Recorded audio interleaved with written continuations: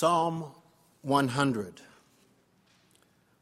a melody of thanksgiving. Shout to the Lord, all the earth. Worship and serve the Lord with gladness.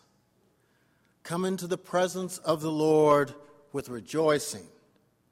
Wake up and recognize that the Lord is God. God made us, and not we ourselves. We are God's people. We are the sheep of God's pasture. Come into the gates of God with thanksgiving. Come into the courts of God with praise. Give God thanks and bless the name of God. Indeed, the Lord is good. The compassionate love of God is forever, and the faithfulness of God goes on for generation to generation. The word of the Lord.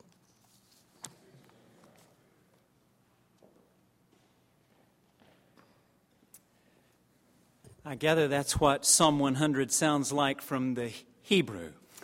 Thank you for reading that for us in our hearing, Dr. Reed, and thank you, Dr. Jones, for playing Brandon's Fantasy on Old 100th for our listening.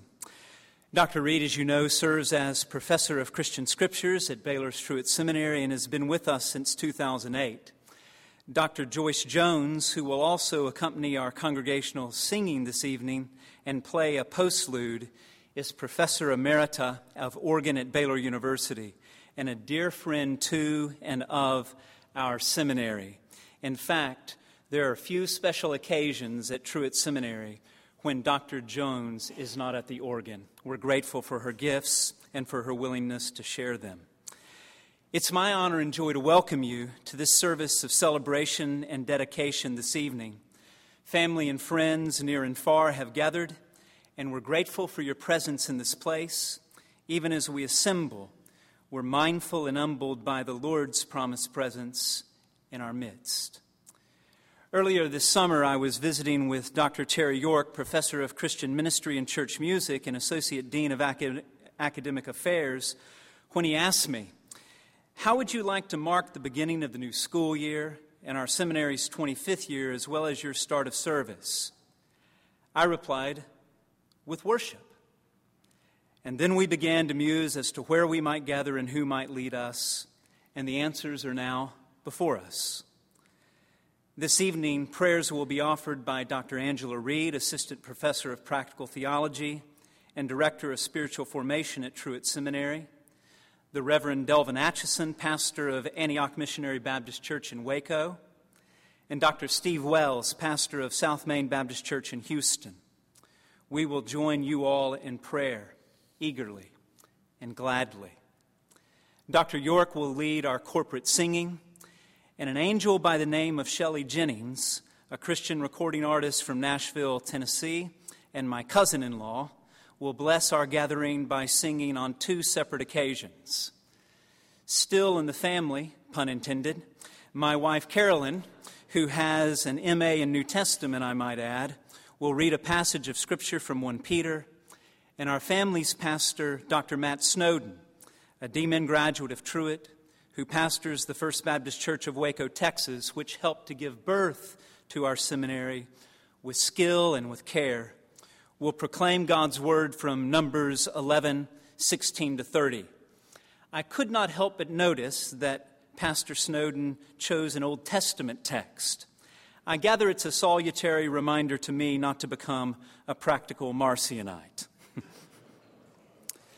Two final words before I take my seat for the duration of the service. First, following the Amen pronounced by Dr. Wells, you are invited to a time of fellowship and refreshment in the Paul and Katie Piper Hall, adjacent to the beautiful Powell Chapel. And then secondly, you are also warmly welcomed to another service, a convocation and induction service in the morning at 11 a.m. Dr. Reed, please come to lead us in prayer as we turn our hearts to worship.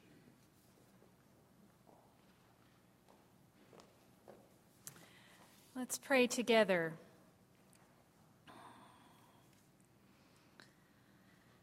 We come now before you, our God,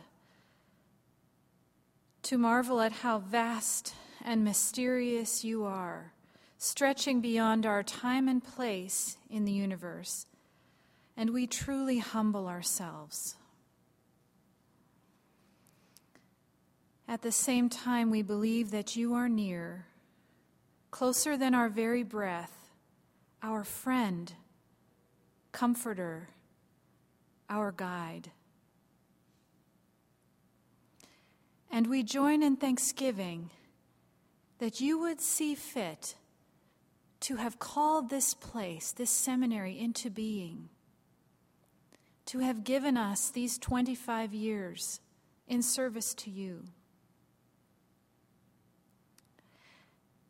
And you have seen fit to call us here today, to make a place for us to learn and grow. And we ask that you would ignite our passion and invite us to serve. May this hour of reflection, song, and prayer bring you pleasure. And we ask that your Spirit will be moving within us, preparing each one of us for the year ahead. In the name of Jesus our Lord, amen.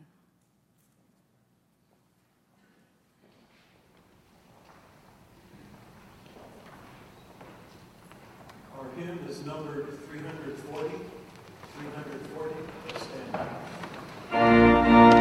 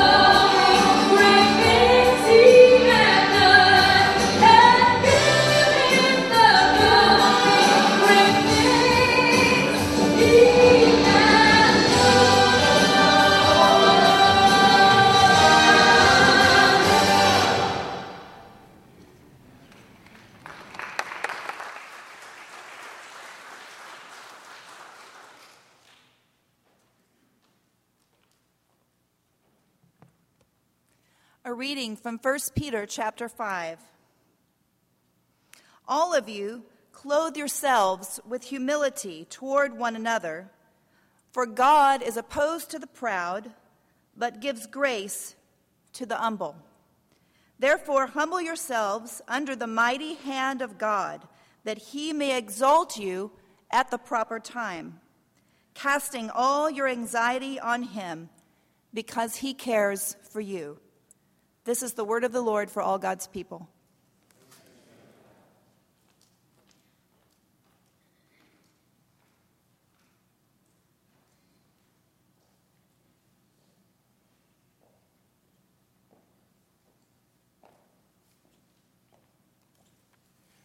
Would you join me in a word of prayer? Gracious God, our Father, we thank you for the gift of another day. Thank you that this morning we were greeted with fresh mercies, new promises. As a matter of fact, we just thank you for being the God of the new. Not only this new day, but we thank you for this new school year that has been met both with anxiety and anticipation. We thank you, dear God, for this new season in the life of Reverend Todd Dixon Steele and of Truett Seminary. We pray that you would bless this blending of institution and individual, of seminary and of servant. We thank you for this institution that has been so eminently prominent in its past. We thank you for this individual that is so iridescently promising in his future. We pray that you would bless his sacrifice. We pray that you would bless his leadership. Thank you, dear God, for these times when dedication is rewarded and sacrifice is honored. We thank you for parents who prayed, for Sunday school teachers who invested, for vacation Bible school workers. We thank you for the nights that he stayed up studying your word. Father, we are excited about what you're going to do.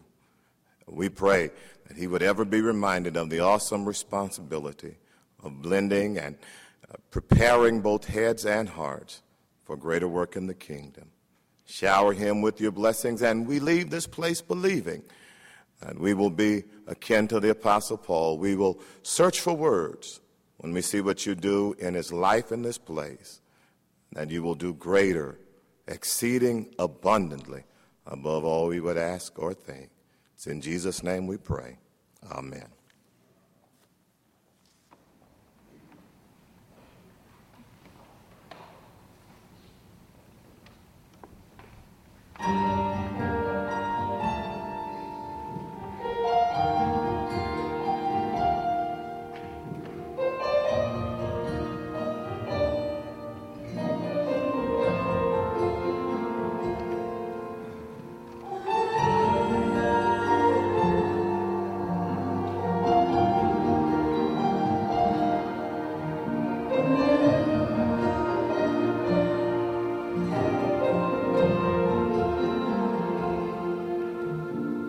Jesus.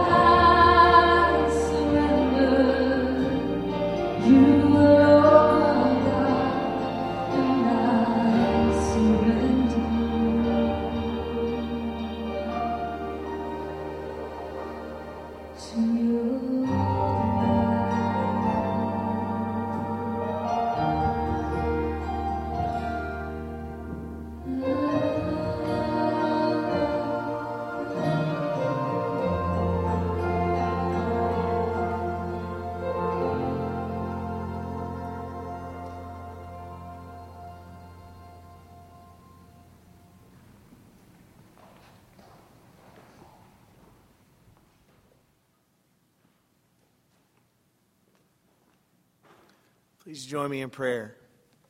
Our good and our holy God, we thank you for this night. We thank you for an opportunity to worship you. We are grateful for the prayers and the silence and the songs and the friends. We thank you for your promise that you'll be here with us as we gather in your name. And Lord, we're grateful for your word. God, we ask you to give us eyes to see and ears to hear. We pray that you would give us tender hearts that would receive your word as a seed planted in good soil. God, we pray that you would give us feet that would walk quickly to do your will. We pray that you'd give us strong hands, that our work in this world would be as your work in this world.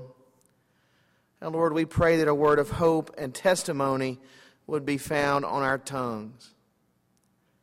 This is our prayer in the strong name of the Trinity, and we pray together saying, amen and amen. Friends, it's a great privilege, it's a real honor to be able to stand here. I was thinking this afternoon, I was a 23-year-old seminarian in New Orleans, a rural church pastor in Mississippi, when Steve Wells from the big city of Jackson invited me to come up and see him. It was there he introduced me to David Garland. For the next couple of days, we studied the book of 1 Corinthians together. In the middle of that church in Madison, Mississippi, suburban Jackson, I found my tribe. I went home and I told Meredith, when I go back to school, I'm going to Truett. That's just what I did. And you indeed have become my people. You blessed me from that very first moment. And I thank you. So it's a real honor to stand here with all of you, and Todd with you, my friend, congregant, and to celebrate what God is doing here in the churches and in the world. It's a great privilege to open the Scripture with you. Tonight, our focal text is found in Numbers chapter 11. Little backstory, God's people had been released from their slavery after much bickering. They were enjoying their new freedom, and then one day, in the language of our country cousins, they got a heavy hankering for some meat. Wanted something better to eat. They began to complain, who will give us meat to eat? That was their question. And this stressed out an already stressed out Moses, and he began to complain to God. Verse 11 in chapter 11, why have I not found favor in your sight that you have laid the burden of all of these people on me? And finally, he just said to God, I'm not able to bear all of these people alone. Verse 14. And God's response to all this is found beginning in verse 16. And that's where I'd like for us to begin reading together tonight. So the Lord said to Moses, gather to me 70 men of the elders of Israel, whom you know to be the elders of the people and officers over them. Bring them to the tabernacle of meeting, that they may stand there with me and with you. Then I will come down and I will talk with you there. I will take of the Spirit that is upon you and will put that same Spirit upon them. And they shall bear the burden of the people with you, that you may not bear it all yourself alone. Then you shall say to the people, consecrate yourselves for tomorrow, and you shall eat meat, and you have wept in the hearing of the Lord, saying, who will give us meat to eat? For it was well with us in Egypt. Therefore the Lord God will give you meat to eat, and you shall eat. You shall eat not 1 day, not 2 days, not 5 days, not 10 days, nor 20 days, but for a whole month, until it comes out of your nostrils and becomes loathful to you, because you have despised the Lord who is among you, and have wept before him, saying, why did we ever come up out of Egypt? Now God was just plain being rude. Wasn't that great? And Moses said, the people whom I am among are 600,000 men on foot.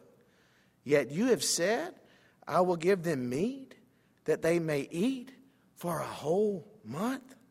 Shall flocks and herds be slaughtered for them to provide enough for them? Or shall all the fish of the sea be gathered together for them to provide enough for them? And the Lord said to Moses, has the Lord's arm been shortened? Now you shall see whether what I say will happen to you or not. So Moses went out and told the people the words of the Lord, and he gathered the 70 men of the elders of the people and placed them around the tabernacle. Then the Lord came down in the cloud and spoke to them, and took the Spirit that was upon him and placed the same upon the 70 elders. And it happened, when the Spirit rested upon them, that they prophesied, although they never did so again, or they never went past this. They kept to the words that God had given them. But, don't you love that when that shows up in Scripture? But 2 men had remained in camp. The name of one was Eldad, and the name of the other Medad. Pete and repeat. And the Spirit rested upon them. And they were among those listed, but who had not yet gone out to the tabernacle. Yet they prophesied in the camp. And a young man ran and told Moses and said, Eldad and Medad are prophesying in the camp. So Joshua, son of Nun, Moses' assistant, one of his choice men, answered and said, Moses, my Lord, forbid them. Then Moses said to him, are you zealous for my sake? Oh, that all the Lord's people were prophets, and that the Lord would put his Spirit upon them. And Moses returned to the camp, both he and the elders of Israel. And then they all ate quail until they got 2 Thanksgiving sick. The word of the Lord for the people of God. I wonder what y'all are going to do after that last line. You say, Matt, why on earth? Why this story? Because the cast of characters found in this text haunt these walls. And they haunt the walls of the churches that we love and that we serve. There are heroes here, and there are villains, and people in between. People who need to grow, and people who are excited with first opportunities. We are here. Different points in our life, different points in our journey, we find ourselves as part of this cast of characters. So I thought it would be wise for just a few moments to linger over the list and think about them for just a moment. Just a moment as we begin a new year. Just a moment as we begin a new season, a new challenge, a new opportunity. Just a moment. Just a moment. The first in the list of characters, the Lord's people. Don't you love them? Don't you just love them? I do. They show up in this story, and they show up throughout the Bible. In fact, they're a major part of the Bible, the Lord's people. God has this thing about his people. He's crazy about them, and they drive him nuts. The Lord's people.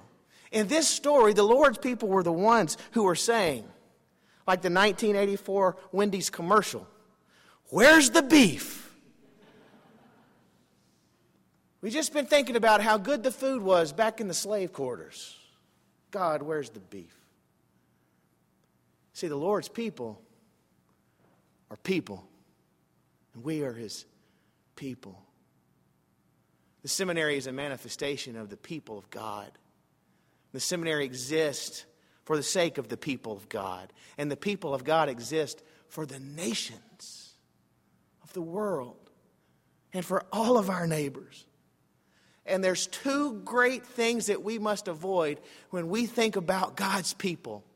One is a saccharine, sentimental notion of community, where we think it's just all cuddly and warm and fuzzy, and we just get to be together and drink tea and coffee, and all the world is right.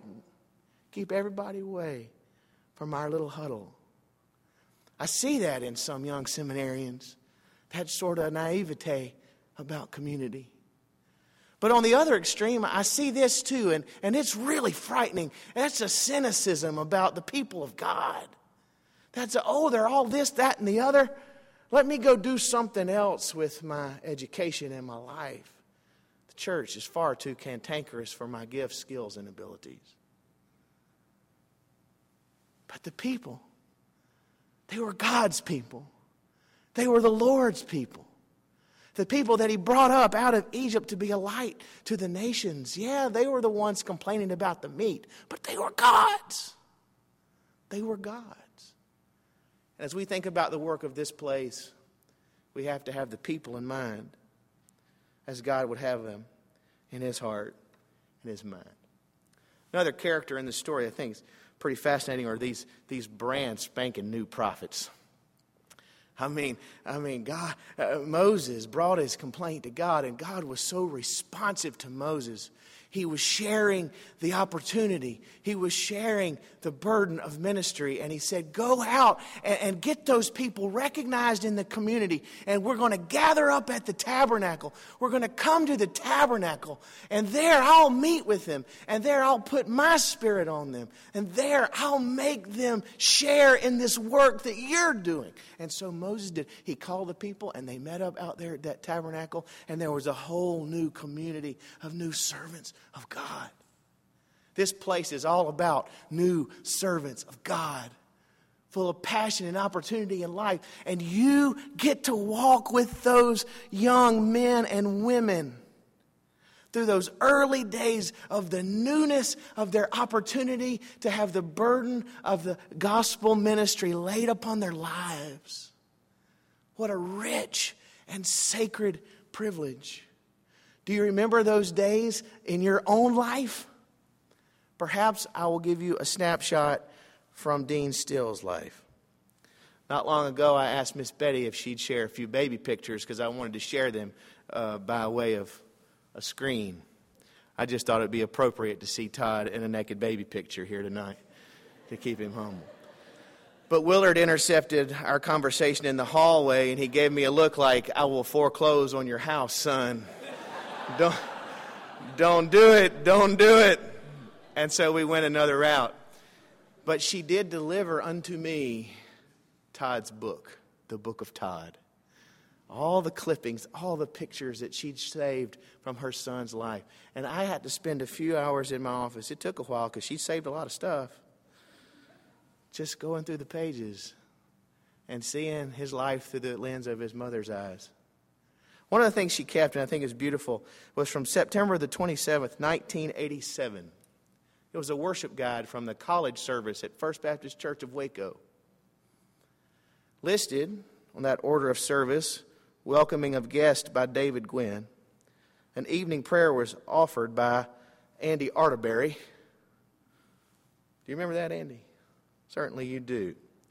There was a dramatic interpretation entitled The Sin Box.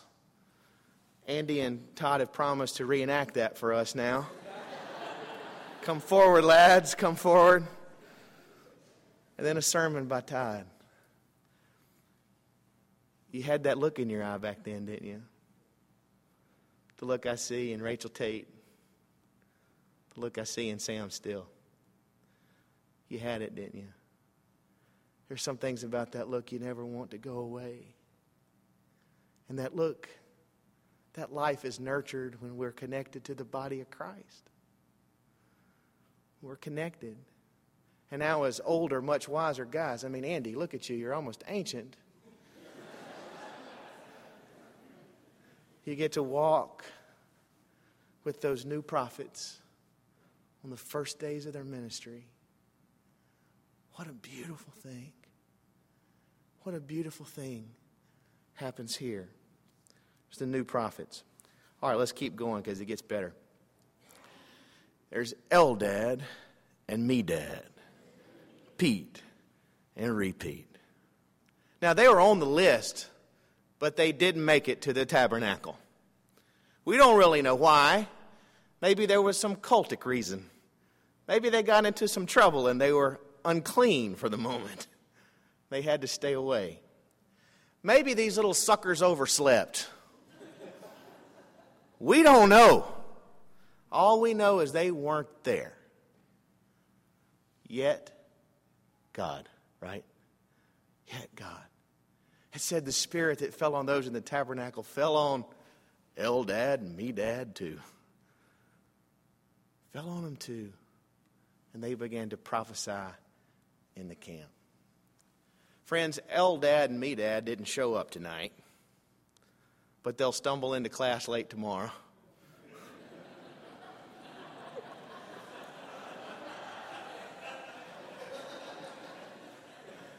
And the question lingers, what shall we do with Eldad and Medad? Should they be crushed or should they be led? Some of God's chiefest leaders started out as Eldad and Medad, Pete and Repeat. Be hard on them, but with a heart full of love and eyes full of hope, because they're God's people. Then there's that little snitch. You know that guy who ran up, Eldad and Medad are prophesying in the camp? That pot stirrer. Well, nobody likes a pot stirrer or a snitch, so we'll just skip them. Don't be that person. Then an anxious leader showed up. When the snitch arrived, told the story about Medad and Eldad, Pete and Repeat. Joshua, who became such a figure in the Bible, had a really bad moment. Joshua begins to act like Scrappy-Doo from Scooby-Doo. Remember Scooby-Doo? Let me at him, Uncle Scoob. I mean, he's the young lieutenant full of vinegar ready to fight Moses' battles. They come up. They're prophesying too. They're prophesying too. Moses, make them stop. Make them quit. In that moment where God was raining grace down on his people. In that moment where God was dripping mercy all over the place. Joshua, who should have known better, Joshua started playing games, playing politics. We're not that far from LaGrange. He was doing a little sidestep. Posturing. Shouldn't we fix this? Shouldn't we fix this, Moses? Shouldn't we stop it? Friends, all of us, from time to time, behave like anxious leaders. And we buy into that lie of American religion that if it's going to be, it's up to me. We get all in a bunch. And we say, Moses, shouldn't you make them quit? Shouldn't you stop them?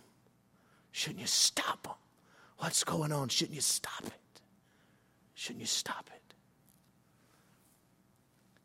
God would grow us past that place of anxiety to a place where we're at home in Him and at home in our skin, a place where we can stand and say, I.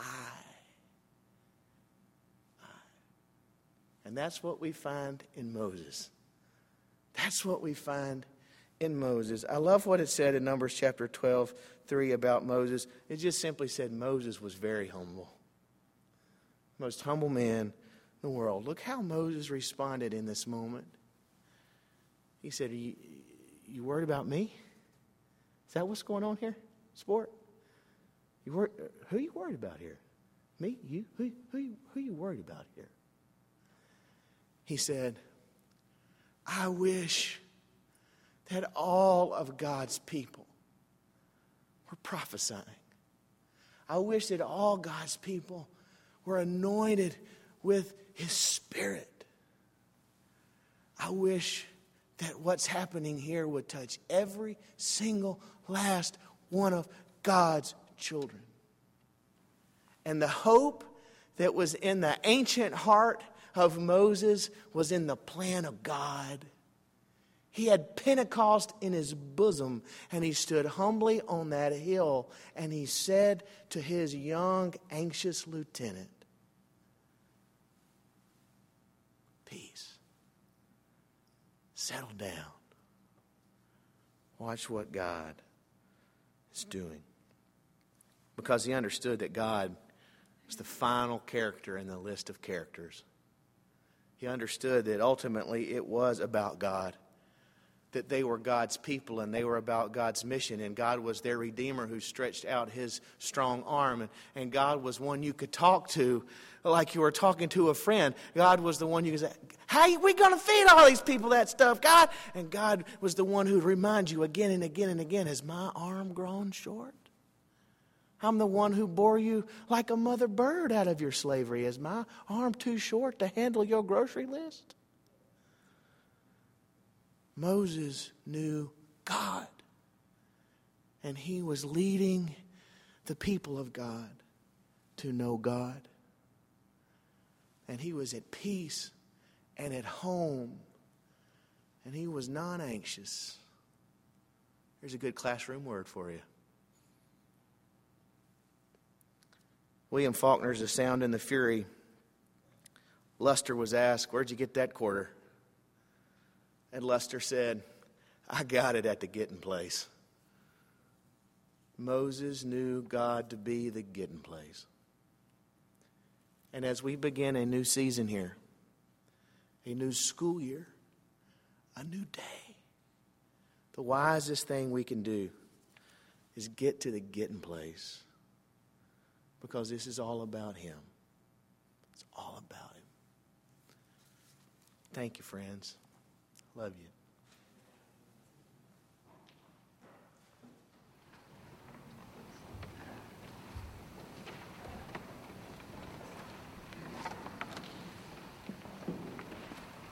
And the response is number 7.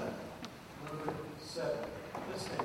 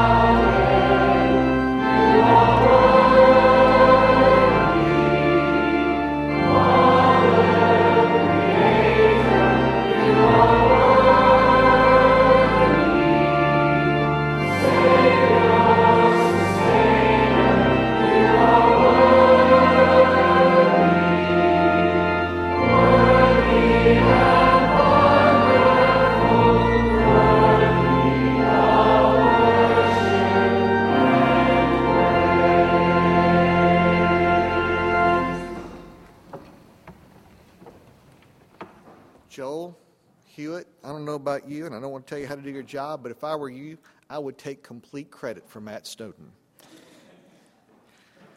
I thought tonight we would share George Truett's Sunday night benediction. And now, as the people of God go their many scattered ways, may the blessing of God, bright like the light when the morning dawneth, and gracious as the dew when the evening cometh, be granted us all and each to teach us and to keep us in the right way, today, tomorrow, and beyond forever. Amen.